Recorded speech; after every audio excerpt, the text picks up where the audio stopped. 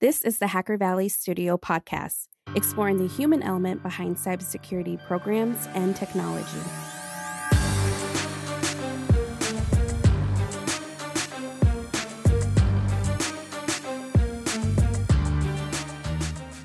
If you work as a cybersecurity leader, you might have the sentiment that compliance sucks.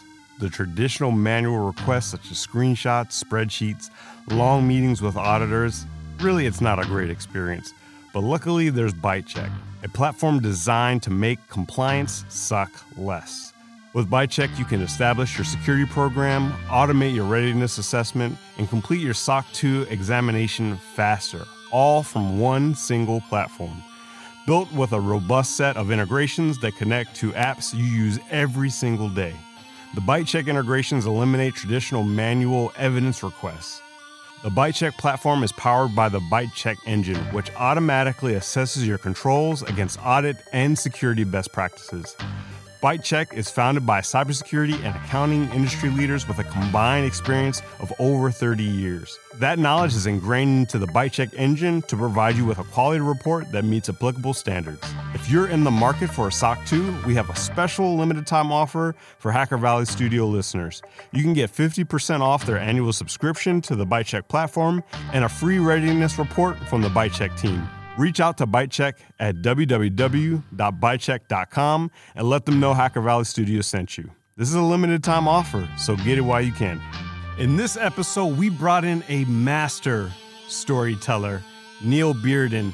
He coaches people all around the world on how to tell better stories. And believe it or not, he has a good one himself. So without further ado, enjoy this episode. What's going on, everybody? You are in the Hacker Valley Studio with your hosts, Ron and Chris. Yes, sir. Welcome back to the show. Glad to be back again. In the studio today, we have an exciting special guest, Neil Bearden. Neil helps companies and individuals find and tell their greatest stories. I'm excited to have you, Neil, on the podcast. I know that you also founded your company, PlotWolf, but most importantly, welcome to the show. Thank you very much. Appreciate it. Neil, so I was introduced to you by a colleague, Charlotte, and when I went to your website, I was immediately interested in what this was all about. So I reached out, I applied to be a part of one of your masterminds, but I would love for the folks that don't know who you are just yet, would love to hear a little bit about your background and what you're doing today. My background is, at the moment, for a little bit longer, I'm a business school professor. I live in Singapore. I teach at a business school called INSEAD. Way back in the day, I did a PhD in psychology. Found myself here teaching statistics at the beginning. Along the way, taught behavioral economics, behavioral decision-making. Found out that rather than statistics and economics, I like talking about stories much more. So I started the first MBA course at our school on storytelling called Storytelling Workshop. It's done quite well. In fact, well enough where I discovered that there's an enormous market. Basically, the total addressable market for storytelling is the entire world. So I resigned from my job. I will teach throughout July. Then I'm going to move to the woods of North Carolina and work remotely and kind of semi-retire. So I'd love to hear when that storytelling aspect of your life came to the forefront of your mind. What was that story and what was the thought process behind it becoming a part of what you do on a day-to-day basis? I was doing a postdoc in neuroscience at Duke University. This is in 2005. I was working on bluffing in poker. I was trying to find out if there's a region of the brain that gets excited, is active when one bluffs in poker. Basically, I wanted to find the deception area of the brain. I went from North Carolina to San Francisco to a neuroscience conference to present my boring academic research, gave painful presentation that I don't remember, that no one remembers, left the conference, decided that I would go for a walk. This is before Google Maps. This is old school. I had a paper map. I'm standing on a street corner. I get a tap on my shoulder. I turn around. There's this old black dude behind me with a big gray beard, some coat about 4 sizes too big, wearing a big scarf. And he said, "Would you like to hear some poetry, young man?" I said, okay. I turn around. And he said, there are latent semantics embedded deep down inside these rambles. These aren't the ravings of a madman alone in the dark with candles. These are my notes in the underground. They were sent to me from the year 2012. Dostoevsky said to a beat, these lyrics, they were penned in a prison cell, carved with a knife, sent to the compression of vacuum tubes that articulate expressions, a riddle answered with a question, a rhythm that's progressing. It keeps your head nodding like you're agreeing with the lesson. Your freedom, it's called the question. Free will, that's obsolescent. It's a myth from long ago. It's no longer relevant to the present. So you must abandon all your thoughts, young man. You must replace them with this prism. You're plugged into the system. You too are now in prison. In the matrix of your mind, on its walls, ain't your wisdom in a system of symbols encrypted and deeply hidden in the depths of your unconscious, as if it were forbidden. It kept from outside awareness by the id who does its bidding. And then for about the next 7 hours, I hung out with that dude. I bought him a hot dog. Wow. He said, what are you doing here? I said, what do you mean? He said, you're not from around here. I said, how do you know? He said, you're carrying a map, fool. I said, well, I'm here for a neuroscience conference. I just gave a talk. It was a disaster. What do you do? I'm a poet. I said, what's your name? My name is Osiris.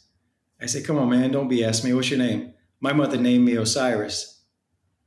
And for the next 7 hours, I was in the company of a thoroughly authentic human being. Whenever he wanted to drop a poem, he would drop a poem. We talked. He wasn't distracted. He was entirely engaged. And we spent those 7 hours, most of it after the hot dog, in some little dodgy bar in the Tenderloin district. I was drinking beer. He was drinking water. And he kept going into his bag, and he would pull out poems that he had written. He had about 20 notebooks in this bag. At the very end, when the guy at the bar, the guy running the bar, it was just the three of us in there, he said, Osiris, gentlemen, you need to get out of here. Osiris went back into his notebook, pulled out a piece of paper very deliberately, folded up one of those pieces of paper from his notebooks, handed it to me and said, this one is for you, young scholar. I went back to my hotel room. We departed very quickly. I got in a taxi. I got back to my hotel. I'd been wondering all night, what's this guy got in these notebooks? I couldn't see because he was on the other side of the table. I just saw these black speckled notebooks like he used in math class in high school. He just had a bunch of these and he kept reading from them. So finally I thought, I'm going to look at the poem. Does this guy write in hieroglyphics? What does his handwriting look like? Who is this guy? And I couldn't find the piece of paper that he had given me right when we departed. I looked outside my door. I looked in the bathroom of my hotel. I went downstairs where the taxi dropped me off. Couldn't find it. Thought maybe I'll go back to where we departed at that bar. But I had no idea where that was. I didn't know San Francisco. Went to the conference the next day, academic, blah, blah, blah. Went out that night with some colleagues from Duke. And a guy across from the table asked me, perhaps one of the most important questions anyone's ever asked me in my life. He said, Neil, what were you doing last night? I didn't see you. I said, well, I went out for a walk. I met this guy, Osiris, a poet, told him about what had happened. Told him about the piece of paper that Osiris had given me, told him that I had lost it. And the guy at the end, after I told him all that, this is the important question he asked me. He said, why weren't you networking last night? And I thought, man, that's your takeaway from that? I lost this. I met this guy. I spent 7 hours with him. And you're asking me why I wasn't at the academic cocktail hour wearing a name tag, sucking up with people? That's your takeaway? So I flew back from San Francisco to North Carolina with two commitments. One, I want to write some poetry. I like what that man did. I would go to coffee shops to program my MATLAB when I was in grad school. People would get up on the microphone for open mic night. I was intimidated by the fact that the people had courage to do that. There's no way I could do that. I was very shy. So I went back with a commitment. I'm going to write poetry, and I'm never going to live my life the way that dude sitting across from me at dinner was living his life, focusing on networking. So I went back. I started writing poetry. It was bad. It got a little bit better. I started writing more and more. I don't remember what Osiris told me in 2005. Obviously, my memory is decent, but it's not that good. But there are latent semantics embedded deep down inside these rambles, not the ravings of a madman alone in the dark with candles. I started writing stuff like that after I met Osiris, because I met Osiris. And then anytime I could go to a place where there was a microphone and a crowd, spoken word poetry, slam poetry, I would get up, I would do my little poetry, and then critically, I'm answering your question, I haven't forgot, I would start telling stories. And I would tell stories about meeting Osiris, this incredible human being that I met, and then he got me writing poetry. And a funny thing would happen is that the beer bottles clanking, the chatter, when I would tell stories, it would become very, very quiet, and people would lean in and they wouldn't blink. And I realized, okay, I have their attention. And then I just got committed. Okay, this works. I like doing this. This is a very effective way of communicating. I want to do that better. So I kept practicing and practicing. And the dude who came here originally teaching statistics, he moved over time into storytelling. I figured out how to do it okay. I figured out how to teach it quite well, I think. And that went from me becoming a business school professor teaching storytelling to now a guy at 47 years old who's just burning the ships entirely. I got a wife, a 4-year-old daughter. I got a mortgage, but I resigned from my tenured permanent job because I want to be an entrepreneur to pursue this to help other people, because everyone needs it, tell their story better. Because when you tell your story, not only do you communicate more effectively because people want to hear it, but there's a surprise effect, which is when you learn to start articulating your stories, you actually learn about yourself. You start appreciating what matters to you, what doesn't matter so much, when you start plotting it, when you start laying it out, when you start structuring it, and critically, this is important, when you start sharing it with other people. So that's a very long way of saying I got into it because I met a man named Osiris. Oh my gosh, that's incredible. That's such an incredible story just to kick off the podcast. I'd love to hear a little bit about how that felt, like that time with Osiris. And have you seen him since then? It seemed like you were completely disconnected from everything that you had known previous to that. What was that experience like? And then was that such a punch to the gut when you were sitting across from your friend and your friend was like, why weren't you doing the thing that you were supposed to be doing last night? Yeah, it was, man. The reason why it was such a wake-up call for me is because I wanted so badly, I thought before that, to be like that dude who asked me that question. Okay, this guy, I'm sure he had Ivy League education. He had a good job. I was a lowly postdoc. This guy was a professor.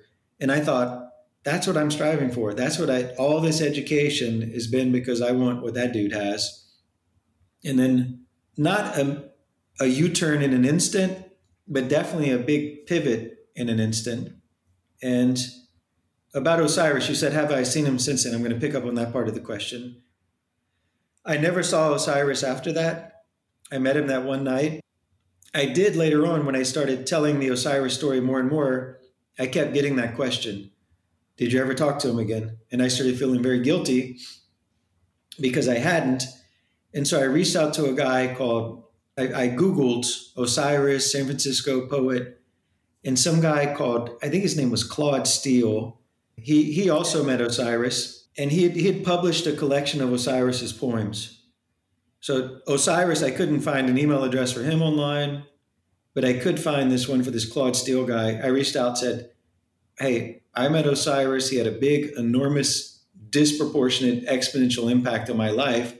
Do you know how I can get in touch with him? I don't know. I haven't seen him in a while. I'm not sure. Last time I heard, he was living at this place, some shelter. I said, okay, tell me something about him. He likes beef stew. So I got the address. I went on Amazon. I just bought the biggest case I could see of Diddy Moore beef stew, sent it to that shelter, and that was it. I don't know if Osiris was there. I don't know if he got it. I don't know if he ate any of it. Probably he doesn't even, if he's still around, he probably doesn't remember me. I was just a guy he met. He meets guys like me every day, I'm sure. So I tried that for a while. I had this goofy idea that I was going to go to San Francisco. I have a friend who's a documentary filmmaker. I was going to go with him and do some film searching for Osiris, but that was just a pipe dream that never happened. But there probably hasn't been a week that's gone by in the past 10 years where I didn't either tell that story about him or talk about him. So he's very much still alive for me. Seems like a beautiful story of like building a friend and learning from someone that you can consider a teacher. I consider like really everyone that I meet a teacher because there's always teachings that someone can provide. And I'm sure for you, now that you've pivoted from teaching and being in the academic field from statistics to storytelling, now to doing your own thing, you're probably leaving a great impact on others. Do you have any stories or experiences where you were like Osiris for someone else trying to find their voice and tell better stories? Maybe I do, but I'm going to dodge that question because that's the kind of story that someone needs to tell about me. Feels wrong telling that myself. I don't know. No, I don't have any. I want to be real. I get awkward saying that kind of stuff. That actually brings me to my next question about you feeling insecure about this journey into entrepreneurship. Was it feeling insecure and feeling like an imposter from a storytelling perspective? Do you feel like you just couldn't tell the stories that you wanted to tell in the way you wanted to tell them? Or do you feel like an imposter from being an entrepreneur, making money based on this thing that you found passion in? I feel like an imposter because, honestly, this is truthful. I mean, everyone I'm working with, I hope they hear this. I can't believe people pay me to talk about storytelling. That we sit down, someone's working on a story, and I say, okay, in this part right here, you need to mention that you got a large taco and you picked up 2 hot sauces on the way out. And I help people do that, add spice to their stories. And I sit here every day, exactly where I'm sitting right now, every single day, helping people with their stories. And I feel like an imposter just because it doesn't seem right that I should be getting paid just to kind of have conversations like you and I are having right now, like the 3 of us are having right now. So that's why I feel like an imposter, just because it just doesn't make sense to me. Because look, I'm a dude who did a psychology PhD. Then I went to a business school. And now I'm teaching storytelling. Like, I didn't work at Lucasfilm. I didn't work at Pixar. I haven't got an Academy Award for anything. So who am I? It just doesn't, I never wrote a novel. I haven't done any of that. And now I'm some storytelling dude. I'm waiting. Someone's going to find out that I'm a phony. It doesn't make sense. People are just going to realize that I don't really say anything. I just shout and wave my arms around a lot. And I'm waiting on someone to find me out, man. Don't let anyone know. No, I don't think it's like that at all. And, from just you telling the story about Osiris, I was like, oh, man, this guy is really, I was really listening and captivated by the story. So I think that's pretty awesome that you can do that for companies and people. I would love to, I know this is almost like tooting your own horn again. I would love to kind of hear what do some of the people that you work with get the most value out of when it comes to enlisting in your services and making their stories better? Yeah, I think the main thing is to learn what a story is. And a story is best understood just being incredibly, incredibly simple, hand waving a lot, is best understood by contrasting a story with what I call a crappy little speech. The acronym for that is SLS, right? You can use your imagination. What a crappy little speech is when someone just says, I'm a passionate thought leader, and they just say a bunch of stuff, but in the minds of the audience has a blank. That is no visual experience. Whereas in storytelling, what people need to realize is in storytelling, it's very different. In storytelling done properly, you're not trying to talk. You're trying to give your audience a mental movie. So what did I want to happen? When I tell you about Osiris, okay, why did I say I turn around and there's an old black dude with a big gray beard and a coat 4 sizes too big and a scarf? Because that's what I saw when I turned around.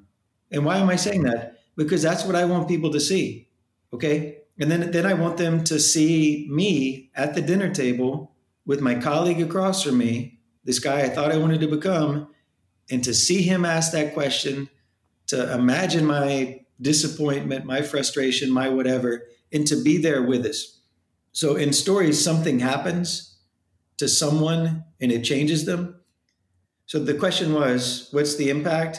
It's really just an awareness of that. You called that a story? That wasn't a story, man. That was a crappy little speech. What we need to do is we need to get something to happen to someone, and we need to give the audience a mental movie. And it doesn't need to be sophisticated. There doesn't need to be a car chase or a gunfight or sophisticated dialogue. There doesn't need to be anything. What gets the audience to lean in and to remember, and is very, very simple, is just getting that inner experience, just a little glimpse of that mental movie. And when you start deliberately communicating that way, when you're trying to get your audience to see a mental movie when you communicate, and in a practical setting, it might be you go to an investor pitch and you want the investor to see what your user's life is like now in the normal world before your product, and what that same user's day is going to be like after your product. And if you can get the VC to see a mental movie of that, then she's going to at least be more likely to appreciate the value that your product brings to that user. And she'll see value in your company. Whereas if you just go and you just talk a lot and throw numbers out, and numbers are incredibly important, you should have a lot of numbers. But if it's all that, but the audience doesn't get a clear visual of what it all means, what it translates into in reality for actual people living their lives, if they don't see that, it's going to be much less effective than it would be otherwise. And that becomes a Jedi superpower once you recognize it. I'm not just talking, I'm not just speech giving, I am deliberately, willfully, with full focused intent, trying to give my audience a mental movie. So what does that mean? I need to be specific. I need to say that it was a medium taco and that he grabbed 2 hot sauces when he was leaving. And I need to say that he had on a coat that was 4 sizes too big and that he had a scarf on, and that the notebooks that he carried his poems in was that black and white spackled kind that you used in the high school math class. And when I say all those little things, right, nothing sophisticated, super elementary, but you can control it. Try to. You can't do it. You can't not get some visual image in your mind. And then when that happens, that makes it much more likely that you can retain it. And that should be a critical objective to anyone communicating anything, is to get in the brain of your audience to perform an inception, to get them quite literally to see what you're saying. Why? Because then that's what best enables that mind to remember what was said. And you want people to remember what you say. You always want people to remember, well, not always, but most of the time when you're doing sensible things, you want people to remember what you say. And a good goal that you should give yourself is when you communicate, people should be able to repeat to others what you said. And the best way to do that is to perform that inception by trying to get in their mind and give them that little mental movie. So when I work with people, that's what it's about. I'm not a filmmaker. I don't pretend to be a filmmaker. I never worked at Pixar, but it's pretty easy. It's pretty simple to just see how to get in people's minds, to transplant those images from your mind into theirs and get them to see what you're saying, and then to do what you would like them to do, to buy your product, to invest in you, whatever. It doesn't take sophistication. It doesn't take a novel. It just takes really just a little bit of psychology. It's all psychology. That's a powerful philosophy. And as you're talking, I was thinking about sifting for gold. There's gold there. There might be a small piece of gold. There might be a huge chunk of gold. I'd love to hear a story about when you're working with somebody and on the surface, it seemed like just nothing but dirt. There was no life. There was no soul. There was no nothing. But as you began to dig and work with this person, all of a sudden, a huge chunk of gold bubbles up to the top. I'd love to hear a story about when that happened with you. With most people, with a lot of people, the process goes like this. Okay, let's work on a story. I don't have a story. I don't know. Well, what's a point you would like to make? Well, I would like to make a point that I am something about leadership, or that my product is valuable.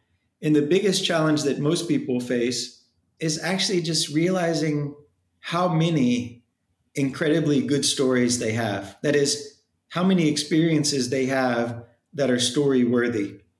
And then it becomes pretty algorithmic to translate those experiences into stories. Honestly, it's really quite formulaic. There's a setup, development, resolution. There's a turning point. It's overcoming some obstacle. You need to use detail and specificity to make it visual. And there's a formula.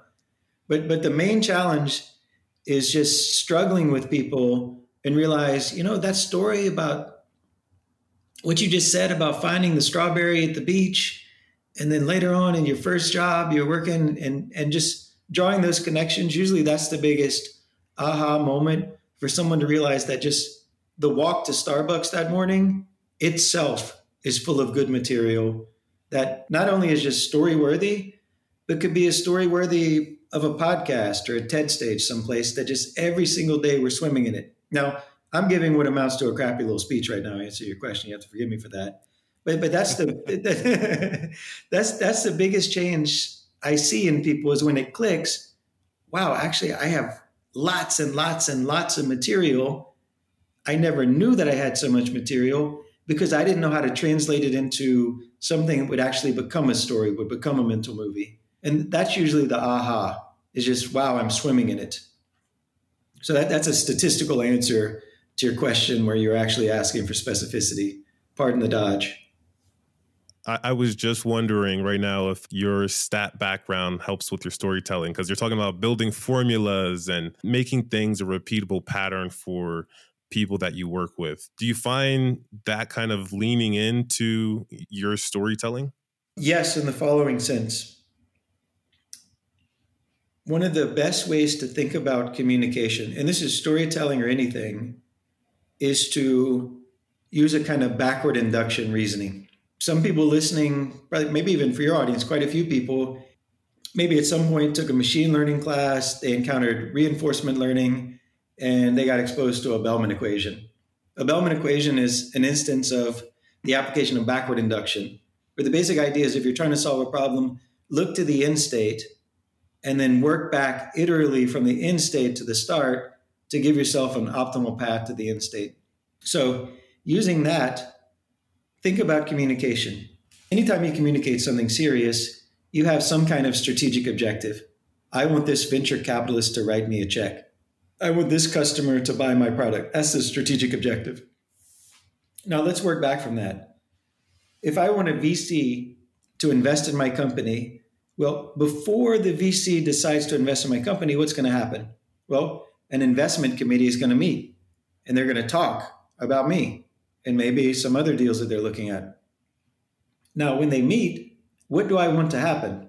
Well, when they meet, I want them to say, and this is obvious, forgive me, I want them to say what I want them to say. Right? That's a tautology, but still true. So I want them to say what I want them to say.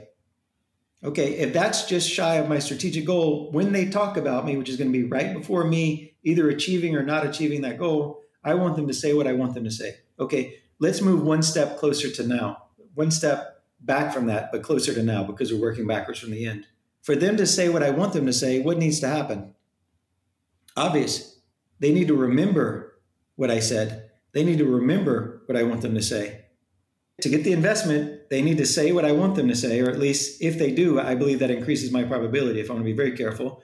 For them to do that, then what happens one step shy of that? They need to remember it. Okay, what do I want them to remember? I want them to correctly remember what I told them, what I pitched to them, because that's what I want them to repeat in the investment committee. Okay, so what's one step shy of them correctly remembering? Well, when I'm talking to them, I need them to actually understand what it is that I'm saying. So that's even one step closer to now.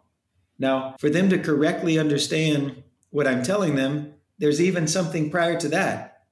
The first goal is that I need to get their attention because attention works like a gate. Okay, attention works like a gate. And what's the function of a gate? The main function of a gate is to stop stuff from going through. So if your counterparty, your audience, is not giving you their attention, their gate is closed. So whatever you're saying isn't going through. Okay, so the question was, does it influence my thinking? Right? Remember, this is backward induction, Bellman-esque kind of thinking. Let's work it forward so you see. When I communicate, the first thing I need to do is get your attention.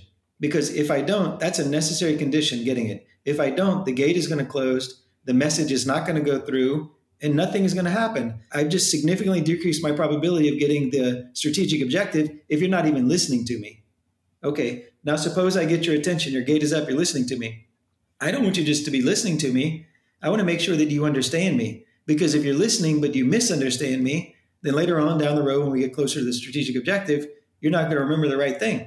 I need your attention. Now I'm working forward. I need your attention. I need you to understand me. I want you to remember what I said so that you can talk about it. And what I'm trying to do when I'm pitching, for instance, just an easy example to use, is when I'm communicating, whether it's by storytelling or by some other means, salsa dancing, whatever I'm doing, I want to try to control that conversation that takes place in the investment committee. I'm trying to feed you your lines. Maybe that conversation will take place for another week, 2 weeks, maybe a month from now. But what I'm trying to do when I communicate is like a complete control freak, control what it is that you say. And I'm not going to be able to do that. And now I'm going to work backwards again. You're not going to be able to do it if you don't remember it, if you didn't understand it, if you weren't paying attention. So once you realize that communication is done properly, equivalent to solving an optimization problem with a very clear structure where you can apply this backward induction thinking, it changes everything. I'm not just talking, because that's not the objective. The objective is not to talk. The objective is not even just for you to understand me, because I can focus on you understanding me and get lost in the weeds on the 17th decimal place. But if in doing that, I cause you to start to get bored and your gate shuts down when I'm repeating myself so much trying to be clear, well, I just undermined it. Or I can try to be so technically clear that it doesn't give you much to remember later on. Okay, so I can go into the details, bullet points, lots and lots of numbers. Numbers are good. But if I don't give you something to remember, something to hang it on, then you're not going to be able to talk about it. So you have this whole system and you realize, okay, I can't approach this without clear intent. I have a problem, right? When you're solving a problem, when you're writing code, you must approach it with intent. You don't just start freestyling, just hitting keystrokes. You do it with intent. You know the end state that you're after. Storytelling works very well. Why? To wrap this up, because storytelling, it is very, very good. Just as a digression for a second, go to a movie, okay? When the global virus pandemic, when all this is over and you can live a normal life again, go to a movie and sit in the front row of the movie theater. And it can even be some crappy movie. It doesn't matter. Just go sit in the front row and turn around and look at people. And just look at how they're just standing there like the world doesn't exist. Their eyes are just staring at the screen. It's as if the world doesn't exist. Why? Because people get engaged by stories. They're full attention. They're not thinking about their water bill. They're not thinking about anything like that. They're just watching the movie. If you give your audience that mental movie, you get that gate up, you get their attention. If you structure it in the right way, hopefully they'll understand the value of your product, your service, whatever it is. They'll get that. And nothing is better remembered than a story. A series of propositions on a PowerPoint slide, you're going to forget those.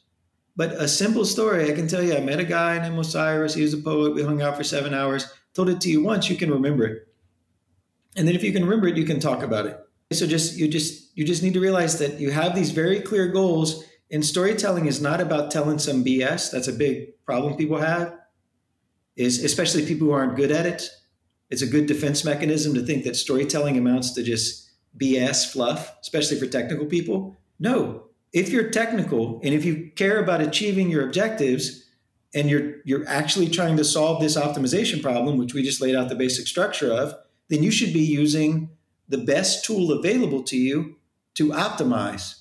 Okay, you have your objective function, you see it.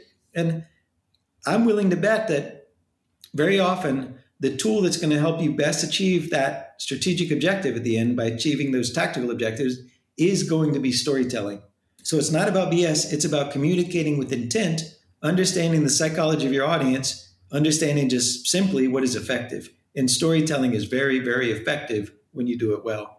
I just went off on like a 20-minute rant, man. Sorry about that. It's perfect. You know, stories have a really, really secure place in my heart. My mom, she is an author. I remember that we would sit in the dark early in the morning and she would tell these stories. She would make up these stories about glowing purple coins and kids finding them and using them to do magical things. Ever since then, I've had this ability to just either see stories for what they were and be able to dissect them and understand the intent, or even tell my own stories. Quite often, Ron and I will play around with the mics and we'll tell stories over music, and we just love the creative aspect of it. I'm wondering, did this really begin earlier? Like, I know the Osiris story was a huge turning point in your life, But did this really manifest earlier in your life, like when you were a kid? When I was a kid, I can't remember myself telling stories, but I spent a lot of time. I grew up, I had a real redneck hillbilly upbringing. So I spent a lot of time in the Atchafalaya Swamp hunting. And we would go to this place. You could only get there by boat. You go an hour in a boat deep into the swamp and spend most of my weekends in the winter at this camp with all these guys hunting. And this is late 70s, early 80s. There's no TV because there's no TV reception. I can't remember if you could pick up AM radio out there, but probably not FM radio. And so dudes just talked. They just drank beer and they just talked. And quite often what that would go into is lots of storytelling. You're sitting there catfishing, tightlining late at night. What do? You tell stories. That was a very normal part of my upbringing. I was around it a lot. I don't think I did it myself a lot, but definitely I was exposed to it a lot. It was just normal, natural. Because those dudes, they weren't talking about politics so much. They weren't complaining about their taxes. They would just hang out, and that was their means of entertaining themselves by sharing those stories. And I think that rubbed off on me. It was very normal, natural part of the culture. That's great, Neil. One thing that I have to ask you, there's someone who is listening to this right now, and they want to tell their story. They want to tell the story of something they've done, who they are. They want to tell the story of the company they built. What is that one piece of advice that you could give to that person to begin telling their story? You can check out, I have the domain Startup the Story, and it's a philosophy. The basic idea is start up the story. The most important thing that person can do is just do it. In storytelling, if you go buy a book on storytelling, if you go buy a book on writing, they're almost certainly they're going to talk about in writing, the most important, it depends on your philosophy, but a lot of people adhere to this philosophy, I do, is the most important thing is that you get words on the page. And you'll hear about getting a shitty first draft. Almost 40% of the books will talk about that, the SFD. And why do you do that?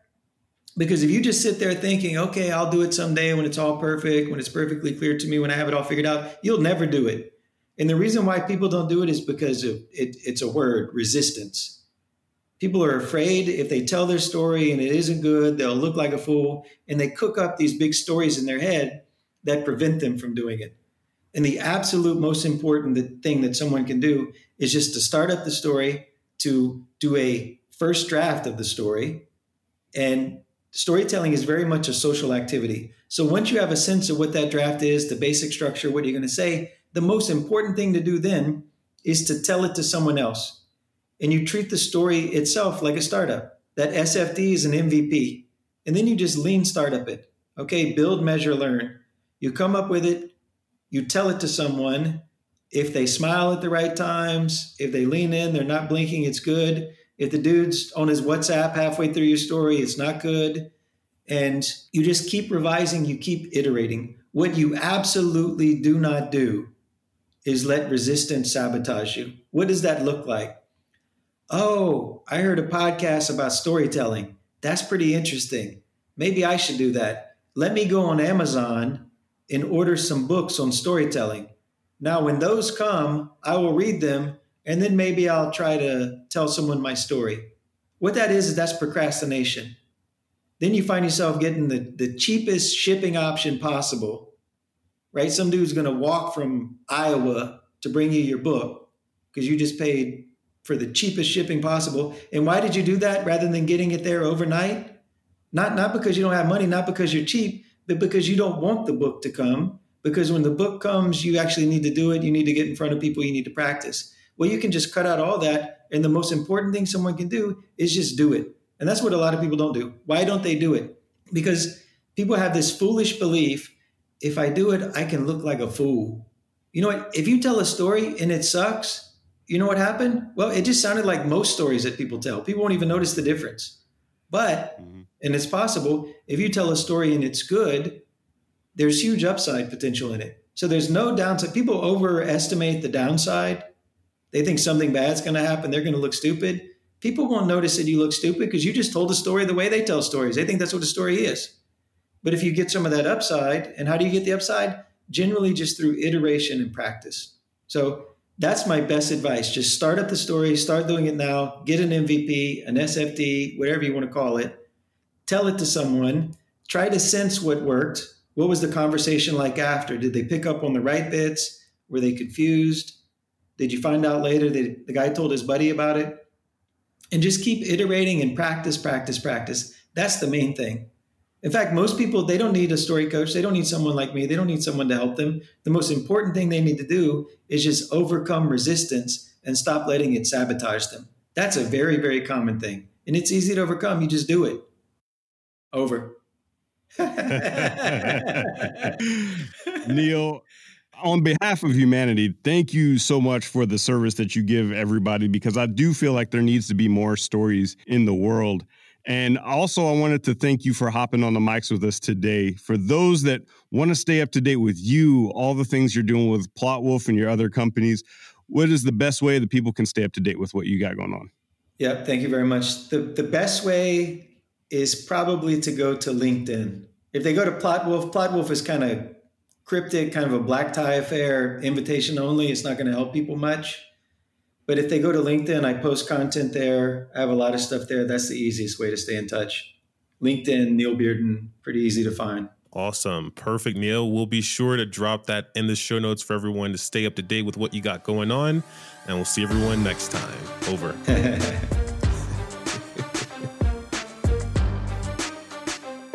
If you found value in this content, it would mean the world to us if you shared it on social media, sent it to a friend, or talked about it over coffee. Thank you.